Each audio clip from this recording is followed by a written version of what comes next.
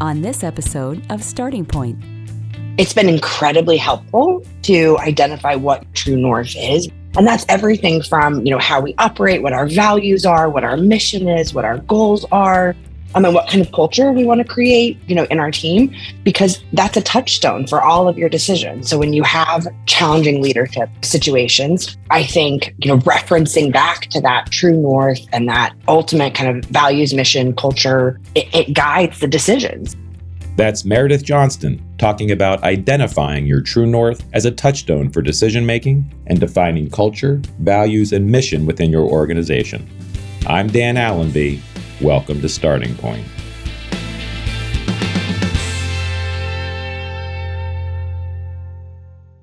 Hello, everyone, and welcome to the program. I am so pleased to have with us as a guest today, Meredith Johnston. Meredith is the Vice President of Philanthropy at Scripps Research. Before that, she led advancement programs at UC Riverside. She also led annual giving efforts at the University of California, San Diego, as well as Oklahoma State University's foundation. Meredith is also one of the longest standing faculty members here at AGN. She's taught countless webinars and facilitated many of our workshops. So Meredith, welcome to the program. Thank you so much, Dan. I'm excited that you're doing this. Excited to be here. Yeah, this is, as we talked about, something that I've been wanting to do for a while. And when we put together the initial guest list, you were at the very top. So thanks for making time. It's early where you are. It is. Where are you? I'm in San Diego. San Diego. It's probably raining right now. Oh, yeah, exactly. It's just the stereotype of San Diego, The San Diego clam chowder that should taste so good on a cold day like this. I think you've got the wrong side of the country. Yeah. So we want to hear about you. You've taught so many AGN webinars and done such a wonderful job, but we want to get to know Meredith Johnston and find out about your journey so far through educational advancement. You've had a wonderful career. So take us back, if you don't mind, to your starting point. Who was Meredith Johnston, before she got into educational fundraising? Where was she? What was she doing? What was she thinking about?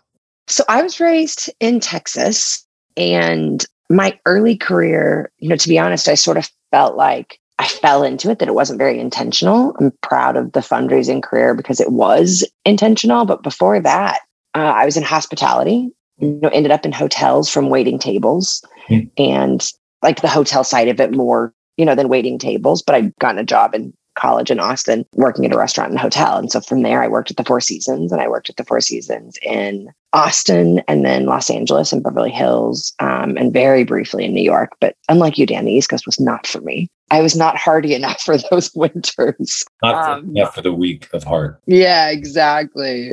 And then decided I really wanted to focus on my education and moved back to Texas. And from there, because my sister worked there, she gave me a good recommendation, and I worked at Southwest Airlines for 8 years. Wow. And I was in communications and customer relations, and then got noticed. That was Southwest. That was how many? It was incredible. Yeah, it was incredible. It was many years ago, but I worked there for 8 years, and I ended up working in the executive office for my last several years there. So I worked, at Southwest Airlines on 9/11. And I got to work directly with Herb Kelleher and Colleen Barrett. And then when Gary Kelly came on. So I feel like between, I credit most certainly to Southwest Airlines because I was there a very long time. And I learned from people that I just have a deep admiration, for with regard to culture and communication. Was it the culture? It was the culture and the discipline. They were so intentional about what their true north was in terms of values. And, with regard to how you handle customers and how you handle internal issues. And, there was a roadmap for what was the most important in the company. And like you rules? Followed those things. No, it really was. So it's a silly example, but customer is always capitalized, but so is employee. Yeah. And teammate and team.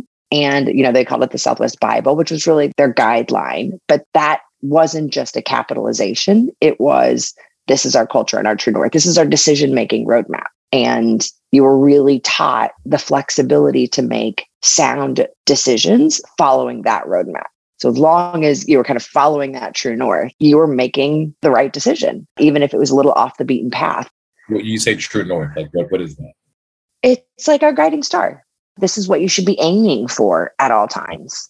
It's been incredibly helpful to identify what true north is, and that's everything from, how we operate, what our values are, what our mission is, what our goals are, and what kind of culture we want to create, in our team, because that's a touchstone for all of your decisions. So when you have challenging leadership situations, either up or down, I think, referencing back to that true north and that ultimate kind of values, mission, culture, it guides the decisions. They taught me so much about leadership and about mentorship and building a team that, I was so young. I was 24 when I started working there.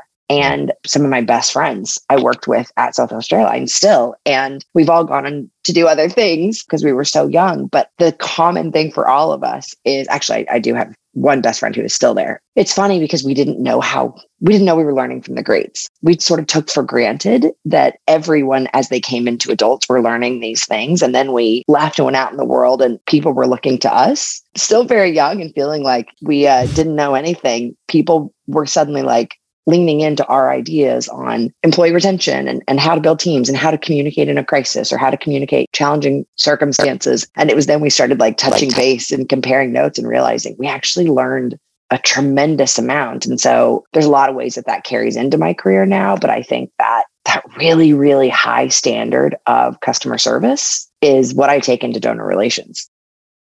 Do we have that at all in the educational advancement world? I mean, have you either worked for or have you seen advancement shops or institutions that have that same kind of culture with a clear sense of purpose, a true north, and the culture that sort of makes it so that everybody who works there gets it and can thrive and make independent decisions because they know where they're supposed to be headed towards?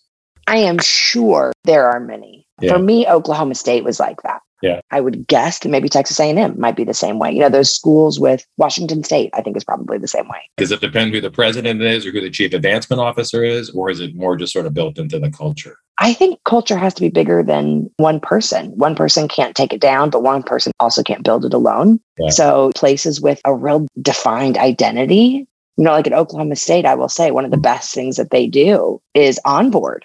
They just onboard their team so well at the Oklahoma State University Foundation. They welcome you day one. I found printed out calendar. I found my, P-card credit card, but there was also a branded gym bag, a branded water cup. It was a huge welcome and an investment in you, literally from the first moment. Your desk was set up with flowers and a welcome gift. They had because so many people move to work there because Stillwater is obviously very small.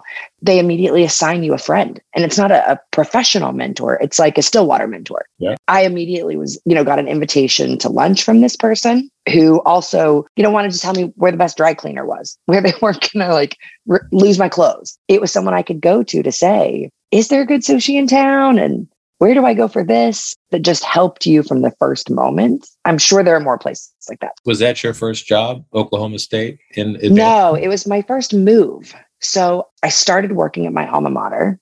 Do you want to hear how I got into development? I do want to hear. We're kind of transitioning. Okay. That's what I told you I wanted to talk about. Yeah. Dumb luck is the short answer. I had been working at Southwest Airlines. I kept getting promoted. I kept staying there, but it wasn't really a deliberate choice of a career. So little bit of a early stage midlife crisis. And I was getting my master's at the time in my spare time after work. And I had really started thinking about what do I want to do with my life? I, at the time, was thinking of a couple of different things. And one of them was getting my PhD in English and teaching at the university level, becoming a professor. And I was looking at, okay, how do I get a job that is, there were transitions in the executive office. And so I was leaving Southwest Airlines and I was thinking, okay, what can I do that will support this goal where I can be more intentional about my future? And I was married to someone at the time who was also getting his master's or PhD. I think he was already in the PhD program. And so I thought, well, I'll get a job at the university. We lived right next to UNT. He was already a student there. I was already a student there in the evenings. And I thought, well, I'll just get a job there. And then he and I's tuition will be almost completely covered because of the benefits being a full-time employee. And I thought, well, it could be anything because really when I finish my PhD, they're not going to look at job history. Everyone works, different jobs while they're going to school. I just thought I'll take anything. And I started looking at their website for anything that had communications, as an emphasis in the job description. And Meg Weber interviewed me for a phone-a-thon position because it was flexible hours. And she really liked, I learned later, the Southwest Airlines raw culture part for a phone-a-thon environment. She, was raised, quote unquote, professionally in the phone-a-thon, was a student caller and then ran it. And so she had a really good sense of it. I knew none of this yet. And very, very grateful to her that she took a chance and hired me. And I never left fundraising again. I loved it. I found the relevance of my communication background so helpful in coaching the callers and how to talk about what we do and how to talk about the reasons why. And I loved it. So that's how, so I was at the University of North Texas. Did you know it right away that this was what you wanted to do? No. Take a while. Not a while, like a long while. It was a little bit before I sat back and made that decision. I was really enjoying it. I'm very competitive. I really, threw myself into the phone-a-thon, loved working with Meg, learned so much. And then all of a sudden I looked up and thought, I don't want to leave this. This is actually deeply rewarding. And for me, especially at the time, I thought, I feel great about how this is supporting education. And I feel like I can make a better impact on this side of it rather than in the classroom. And again, the competitive nature, I don't know that being in the classroom would give me that same satisfaction of seeing the impact I made.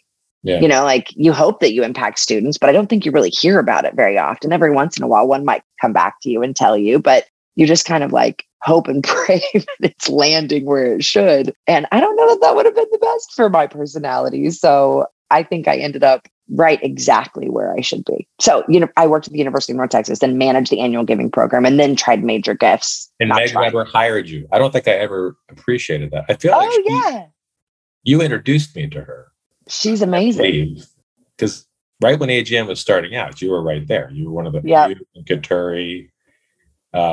Who's also one of my best friends. Yes, Katuri, Beatty. Beatty or Beatty? Beatty.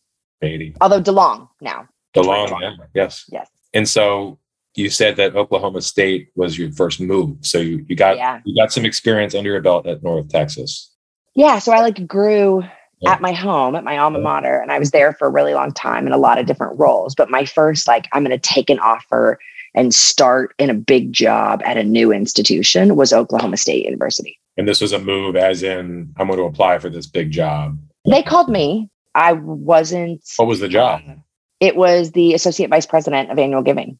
There probably weren't a lot of AVP of Annual Giving positions at that time, right? Because there was a lot of but now we probably take for granted that there's assistant associate vice presidents, but there was a time not that long ago when senior director, maybe. But director was probably like the ceiling for giving position. It was. There were two people that really, really convinced me and got me so excited about considering that invitation, to interview. And that was first David Loylis, who's still, such a good friend, such a great strategic partner. He helped me feel welcome. And, I met him at a conference and he was like, let's have coffee. Was he there? So he was at Oklahoma State. He was, had come from SMU, I think. He ended up at Rice, but he was at Austin College doing annual giving and just such a good friend and an ambassador for anywhere he was. So he was like, hey, you might be scared to think about moving to Stillwater. Just have coffee with me at this conference and let me chat with you and talk to you about this and see what you think. And I liked him. I liked everything he said. So I considered, I continued the process and then met Ken Sigmund, who is in North Carolina now and just such a phenomenal leader. My friends that were on his leadership team still kind of refer to it as Camelot. We had this phenomenal leader and phenomenal leadership team, and we held ourselves accountable and we held, each other accountable, and we partnered and it was really, really special. The environment that he created where you got to take some risks. He was always a great sounding board for me, but he never micromanaged, or he let me have some room to take high risks and would share, his wisdom appropriately and when asked. And there was just a lot of freedom, and it was an exciting way to challenge yourself. I loved it. It was very, very special. I was very happy to move on, but it was a really special, cool time. And how long were you there? So you came in as the AVP for annual giving. And yeah. Been a couple years? I was there about 2 years. Yeah. Okay. And then you didn't like the weather, and you must have been seeking better weather. And where'd you go? San Diego. Good pick. Best weather. Yeah. Well, and, it was, Ken left soon after, and I think he was such a big draw for the reason that I was there. Amanda Davis took my position behind me, who's a very, very good friend of mine, one of my best, and just one of my favorite people. And she and I often talk about, it's hard leading change, especially in an institution that has strong traditions, when they are more traditional. And Ken hired me. He hired in the middle of a campaign, and they had never had a robust annual giving. They really led by major gifts, and they needed a more robust strategic annual giving program. And I came in and drove a lot of change, which is very hard for an organization. And I had some real tough lessons learned about maybe giving people a little bit of time and space to catch up with you. But I also kind of felt like I have big goals, and Ken's trusting me to do, big things. I have big goals that I can't keep doing the same thing, that they used to do and get better and bigger results. So I need to do something different. But I was probably a little bit brash in how I went about that change, like kind of like, this is my job and you need to let me do my job and get out of my way. Amanda always jokes that she was really grateful because she's so much nicer than me. She got to come in with all the benefit of me having bulldozed and cleared the way. And she got to be that nice voice that I think was probably a welcome. Change after me. There's a great book called Traction that talks about leadership, but it is tough. Some people like to be, they have a vision and they can lead through vision. Yeah. But organizations don't get by on just people that have great visions. You need people who can implement and be doers and really strong managers. And that's tough too. I read this wonderful description once of the difference between a leader and a manager. And it said that, the manager, if you think about it, was a jungle metaphor. The manager is there with the machete cutting their way through the jungle, right? And people behind them, following them, and it's sort of cutting the path. And the leader is the one who's climbing up the trees, looking around, making sure they're in the right jungle to begin with. Yeah. And it's rare that you find people that can do both, and you don't necessarily have to do both, but it's important to know within an organization who's who. Yeah. So you left Oklahoma State and you went to the beautiful southern coast of California and to lead an annual giving program, right? Yes. To San Diego. And what was attractive to you about that besides the weather? Yeah, San Diego first and foremost, but also, UCSD, it was a big job. They were still figuring out how annual giving fit in the organization. And that was challenging. Is it, part of alumni? Is it part of, and it was kind of moving around, and there was places really, always are. Exactly. Yeah, they still, as many program assessments as we do here at AGN, that's the big question. What is exactly, and where does it fit into this organization? We often don't get too far past that when we do program assessments because that's so important. And so you can spend so much time on that. Yeah. And if you don't get that right, everything else is sort of, well, exactly. You're not in the right jungle, so to speak. Exactly. I was going to say dead in the water, but I like your metaphor better. Yeah. So it was really comprehensive. There was an arm that was, the constituent specific affinity programs. And there was a whole team and the ability to hire some gaps that were there, but it was parent, fundraising, student, foundation and fundraising, faculty, staff, giving, all of the affinity. There was a grateful patient program with the, health sciences side. And then there was the ability to grow. It wasn't there when I got there, but it was the ability to grow and the support from the organization for all of the different multi-channel marketing. So, I got to add crowdfunding, as a platform there, in addition to direct mail and e-solicitation and what online giving looks like, and have that seat at the table for those kind of collaborations. And then there was the traditional frontline fundraising with our chancellor's associates and leadership annual giving. So this wasn't just an old school phone mail. No, it had disparate pieces of some of these, but it was also the support from the organization to flesh out what this needed to be and how we made it. It was 17 people by the end of it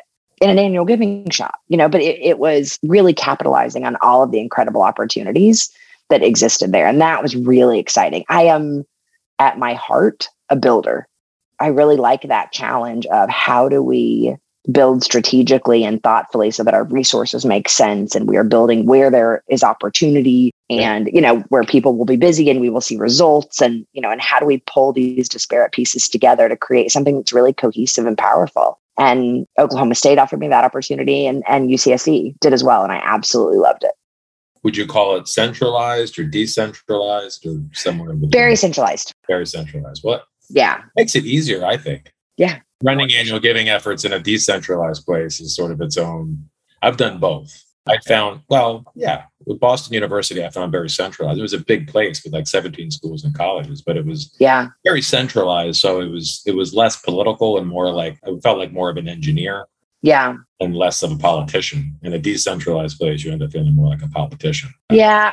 I would say that OSU was decentralized from a strategy standpoint. They didn't have annual giving officers and everything, but they were used to a very decentralized strategy. And that was one of the challenges, that I had when I got there was like, this doesn't make sense. There was 2 people on the team when I got there. I'm like, how are you even doing this? I mean, the results were not surprising, not very impressive because you have one person that's trying to respond to the needs of 7, 9 schools, whatever it was. And so that was one of the major gift officers who didn't think of themselves as major gift officers, but thought of themselves as like chief fundraisers for my area and thought that they kind of assigned annual giving to do things. And Ken, understood and supported me.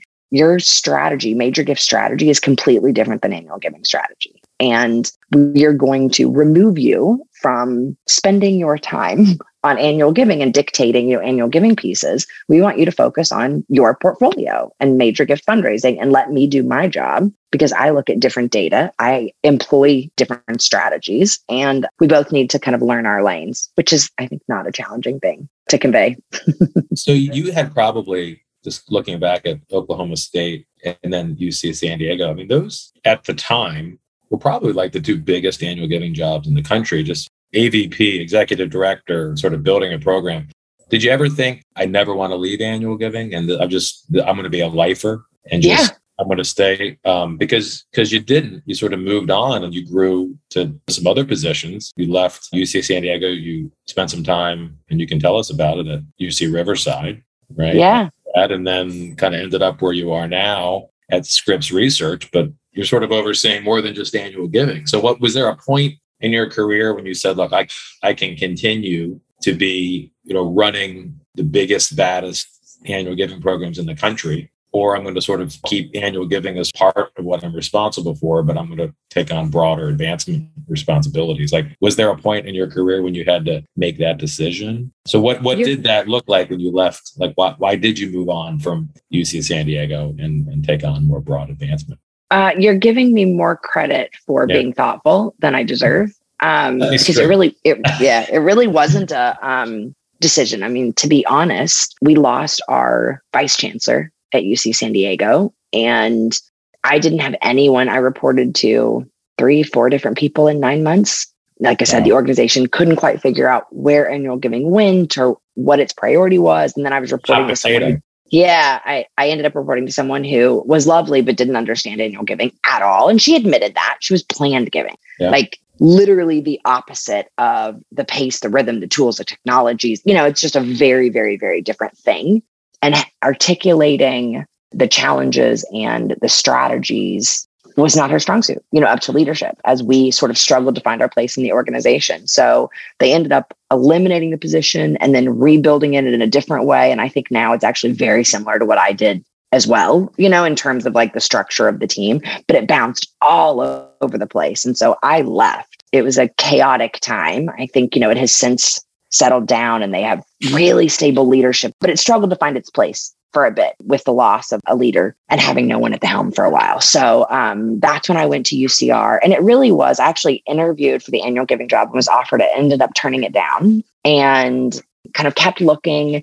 And then they had another job open up that was leading the fundraising for a specific unit. And I met that dean, and she was this brilliant chemist who was eager to learn, knew she wasn't, she didn't know everything about fundraising, and she wanted a strategic partner, and she wanted someone that she could be vulnerable with and ask, how do I do that? Did I do that well? And I mean, any of us that have worked with academic partners knows what I'm describing is pretty rare, to be honest. And she was so cool and so smart, and the team was so fantastic. The team in that academic unit, and it was the sciences. It was College of Natural and Agricultural Sciences under Catherine Urick, and they had like a third of the entire campaign goal. They had the most major gift potential. Yeah. They had the most fundraising potential. So out of, I think, 9 colleges, they carried a third of the entire campaign goal, and it was the very first campaign. Well, was that Peter Hayashida? Was he the VP there at the time?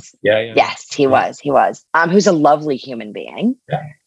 He's at Marshall Lundy now. I think he's since at the Yeah, he is. Yeah. He is. People would be lucky to, he's one of those like sage and thoughtful voices. I appreciate him very much. I'd known him from conferences a lot. He and I had chatted because he'd seen a couple of my presentations and introduced himself. And between, the dean and the team and my respect for him and just the challenge, I really, again, the building, I love first campaigns. It's so much work.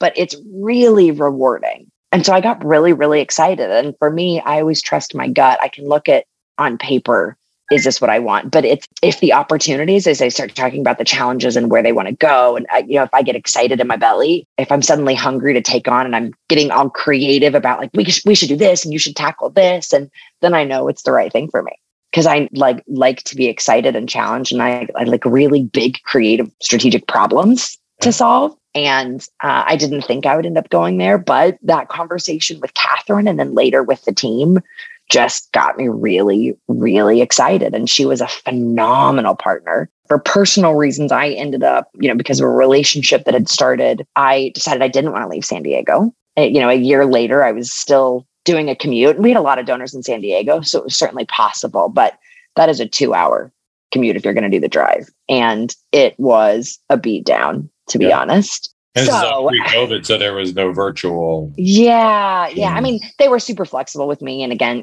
because I had donors in San Diego and, all over, I could, but I needed to be there a lot. And a year of kind of doing the drive and feeling guilty, that I probably wasn't in the office as much as like my team deserved me to be. I started looking at something else. When I first interviewed with UCR, I was also talking to Scripps Research. And at the time, I met the president. I loved him. We just like kind of clicked in terms of our thought process and how we think about different things. And I really liked our conversation, but I also felt like he was brand new in his role. And I felt like they didn't yet know what success looked like in the position. And they knew they needed people, but they weren't positive what the org chart would look like or who they needed or where to really start. Do they have a lot of fundraising? Like, how would you describe Scripps Research to someone who's not familiar with it? It's a brilliant basic science research institute that now has the added kind of distinction of doing drug discovery. So it's, when people say bench to bedside, it's such a kind of overused phrase. We literally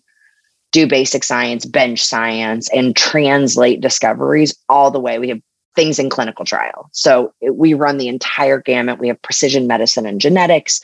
It is a very exciting place to be. But we also did not have a strong history of fundraising. They kind of raised a steady rate of about $10 million despite themselves. There's in the past some brilliant people that worked there, but they were pre my current president and CEO. There wasn't really an emphasis. So I don't know that they got a ton of support. I know some of the people, we still actually consult, contract with one of them. There's some brilliant fundraisers that were there and they did some incredible things with what they had, but there had never really been the institute supporting philanthropy as a whole. And the new president, Pete Schultz, was willing to do that and wanted to do that. So at the time I thought UCR has a vision and they know what they want and they both excite me, but I'm a little nervous taking a big job where they don't yet know what success looks like. Yeah. And then a year later, the woman that I had met asked me out for coffee and said, actually, I think it was cocktails at that point. And she said, because we kind of kept in touch, and she really started outlining where they were going, what they wanted to do. And it was really very exciting. And at that point, because of the drive and the relationship and really wanting to be more based in San Diego, I made the painful decision to leave UCR, which was hard because it was soon. But I'm so, so, so happy at Scripps Research. I've been here 5 years this month, actually. And there's just so much more to do. I haven't even scratched the surface. As you look back at your career so far, and I know you're not done yet, not even close. No, God, no. What are you most proud of? Oh, that's such a good question. If we're not talking job specific, if I can be a little, more nebulous in my answer. How you want. Yeah. I have built wonderful teams, and I have coached and I think inspired into the field. I have lots of colleagues in the industry who were my phone-a-thon callers. Okay. And I'm really, really proud of the people I've gotten to work with and the people that I've seen just blossom and thrive, when kind of given some vision and then given the tools to run themselves. It's pretty incredible. I think I have an eye for talent, and I've been able to really resource some incredible people to grow. I think that must be why we love you so much here at AGN, because, a big part of what we do, we are Annual Giving Network, and, we are the world's leading resource for annual giving programs. We're providing training programs like webinars and workshops, specifically targeted at annual giving programs. But when you think about educational institutions and you think about their advancement programs, annual giving is not just a pipeline of donors. It's not just that place where a donor makes their first gift and hopefully develops a habit of giving. But from a staffing standpoint, that's, oftentimes where new, younger people come in.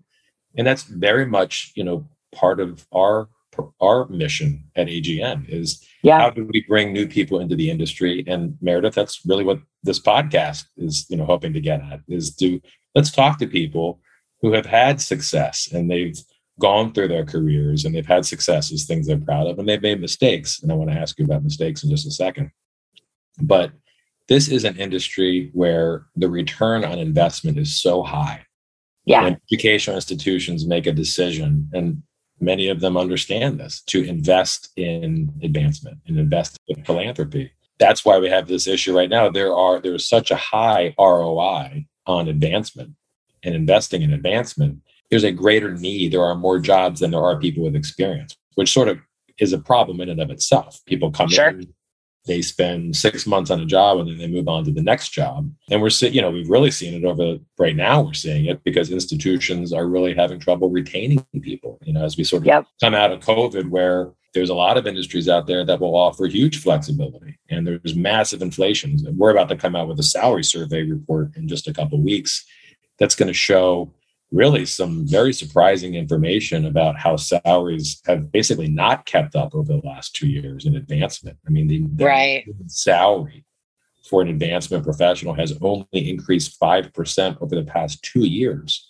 And institutions are a little reluctant to sort of let people just work completely remote. Some are different, some do. Plenty of startup companies and tech companies that are more than happy. So we're seeing this sort of mass exodus as if we didn't have trouble before. Yeah. Finding good talent. So when I hear you talk about that being a point of pride, I think it really resonates. But let's go to the other side. Okay. Have you made any mistakes? Anything that you... Oh, so many. I'm glad you're being honest. My CEO, he laughingly tells donors all the time that if he were doing any presentations on his mistakes in the lab, not his successes, that it would be like 5 times as long. Well, I'm repeating this too. I've said this at every episode we've had so far, but I had a boss who once said to me, Dan, I'm not any smarter than you, but I am older than you, which just means I've been around longer and I've made more mistakes. And that's why I make better decisions than you. And he's right. He was right. So is there a particular mistake, something that you learned a lesson from? It's what I described at Oklahoma State. I think it's driving change, but understanding. So I will back up and quote Bill Lively, who ended his career at National Geographic, but I was really blessed to work with him. They hired him as a consultant when I was at UNT. Yeah. And we were contemplating a campaign, and he was, bless his heart, the most lovely, gracious, strategic fundraiser. He had been at SMU for a long time, led the fundraising to get the Super Bowl in Dallas. If you remember when it snowed horribly and it was a complete disaster. He was incredible. And I just could have like sat and listened to him for years. He was so thoughtful. And he had really looked and picked a couple of people that he felt like understood him and he understood and mentored them really specifically. And I was lucky enough to be one of two that he spent his, individual time on. And he always said, education institutions are like the Queen Mary. And that is frustrating for us, the bureaucracy, how long it takes sometimes to get things done. He said, but we are charged with the most sacred thing of educating future generations. We need to be impervious to whims and trends. Education should hold itself to a higher, noble purpose than that. And I should have heeded that in understanding that what I was trying to do, they weren't going to move as quickly they weren't going to turn as quickly as I wanted them to turn. And I should have done a little bit more patient educating on my vision among my peers. Yeah. I think it would have been smoother. I think the change needed to happen, but I could have been more patient and more understanding with an institution that didn't quite understand annual giving and wasn't just willing to trust this young, brash person that they needed a little bit more wooing and convincing. Sure. No, that makes perfect sense. I made it, I think, harder on myself and on them than it needed to be. I relate to that. You get excited, especially if you're a builder. You get Totally. You get excited. Actually, sometimes you can be patient. Sometimes if you have lots of ideas and you do get excited and energized and you have vision, even if you understand that sometimes it does take a while for the people to process that and for it to sink in or even to implement it. Sometimes people just assume because you have these ideas that you want it done right away. Right. I get that. So let me ask you, just to wrap up this great conversation, and I could go on and on and on talking to you, but if you had advice for a newcomer out there, somebody who's just getting started, whether it's in annual giving or some other aspect, what would you tell them? What would be your advice to put them on the road for success? And then I want to ask you, as either part of that or separate, what is success to you? Is it being the VP? Is it being a chief advancement officer? We're now even seeing many chief advancement officers aspiring to be presidents or heads of school. Maybe it's the other way. What is success and what is your advice to someone coming into advancement to help them be successful? Yeah. So success for me, I think really is about, there's probably a component of it that is my record, is strong. My reputation is strong and I can collaborate or work with others or go somewhere else, that I have built that kind of network and relationships that ensure a steady career, a stable career. But success is more specifically to me about strategic freedom, being able to really operate at a level where I get to be involved in big, creative, strategic discussions that excite and scare me. Wherever that is, I want to sit at that table and I want to be challenged and I want to feel out of my element. I want to be pushed. That's what success is. And if I was going to give advice to people, my advice would be bet on yourself. No matter what scares you, no matter, whether it's something that you're familiar with, something you've done before, something you haven't, don't be scared to take risks. I always say, if I've got the tools and I'm supported, I know that I'm competitive. I know that I'm going to really throw myself into the challenge. So I'm not scared to bet on myself. If that's I know I can do it. I know I will rise to the challenge, even if I don't think I can do it. Okay. Well, Meredith, thank you. You've done so much for AGN and all the teaching that you've done, and we look forward to you doing much more. And thanks for sharing your story. There's a lot here, and we're grateful for you. Well, I really appreciate it, Dan. I love coaching. I love bringing people along. And I had so many great webinars that just kind of blew my mind early in my career. And still, that I love to be a part of that for the next generation of leaders that we have coming up. Well, thanks for this conversation. And we'll look forward to keeping you involved with AGN as much as you'll allow us to. I love AGN. I'm not going anywhere. All right, Meredith. Thank you so much. To learn more about our membership program and everything AGN has to offer, visit our website at annualgivingnetwork.com.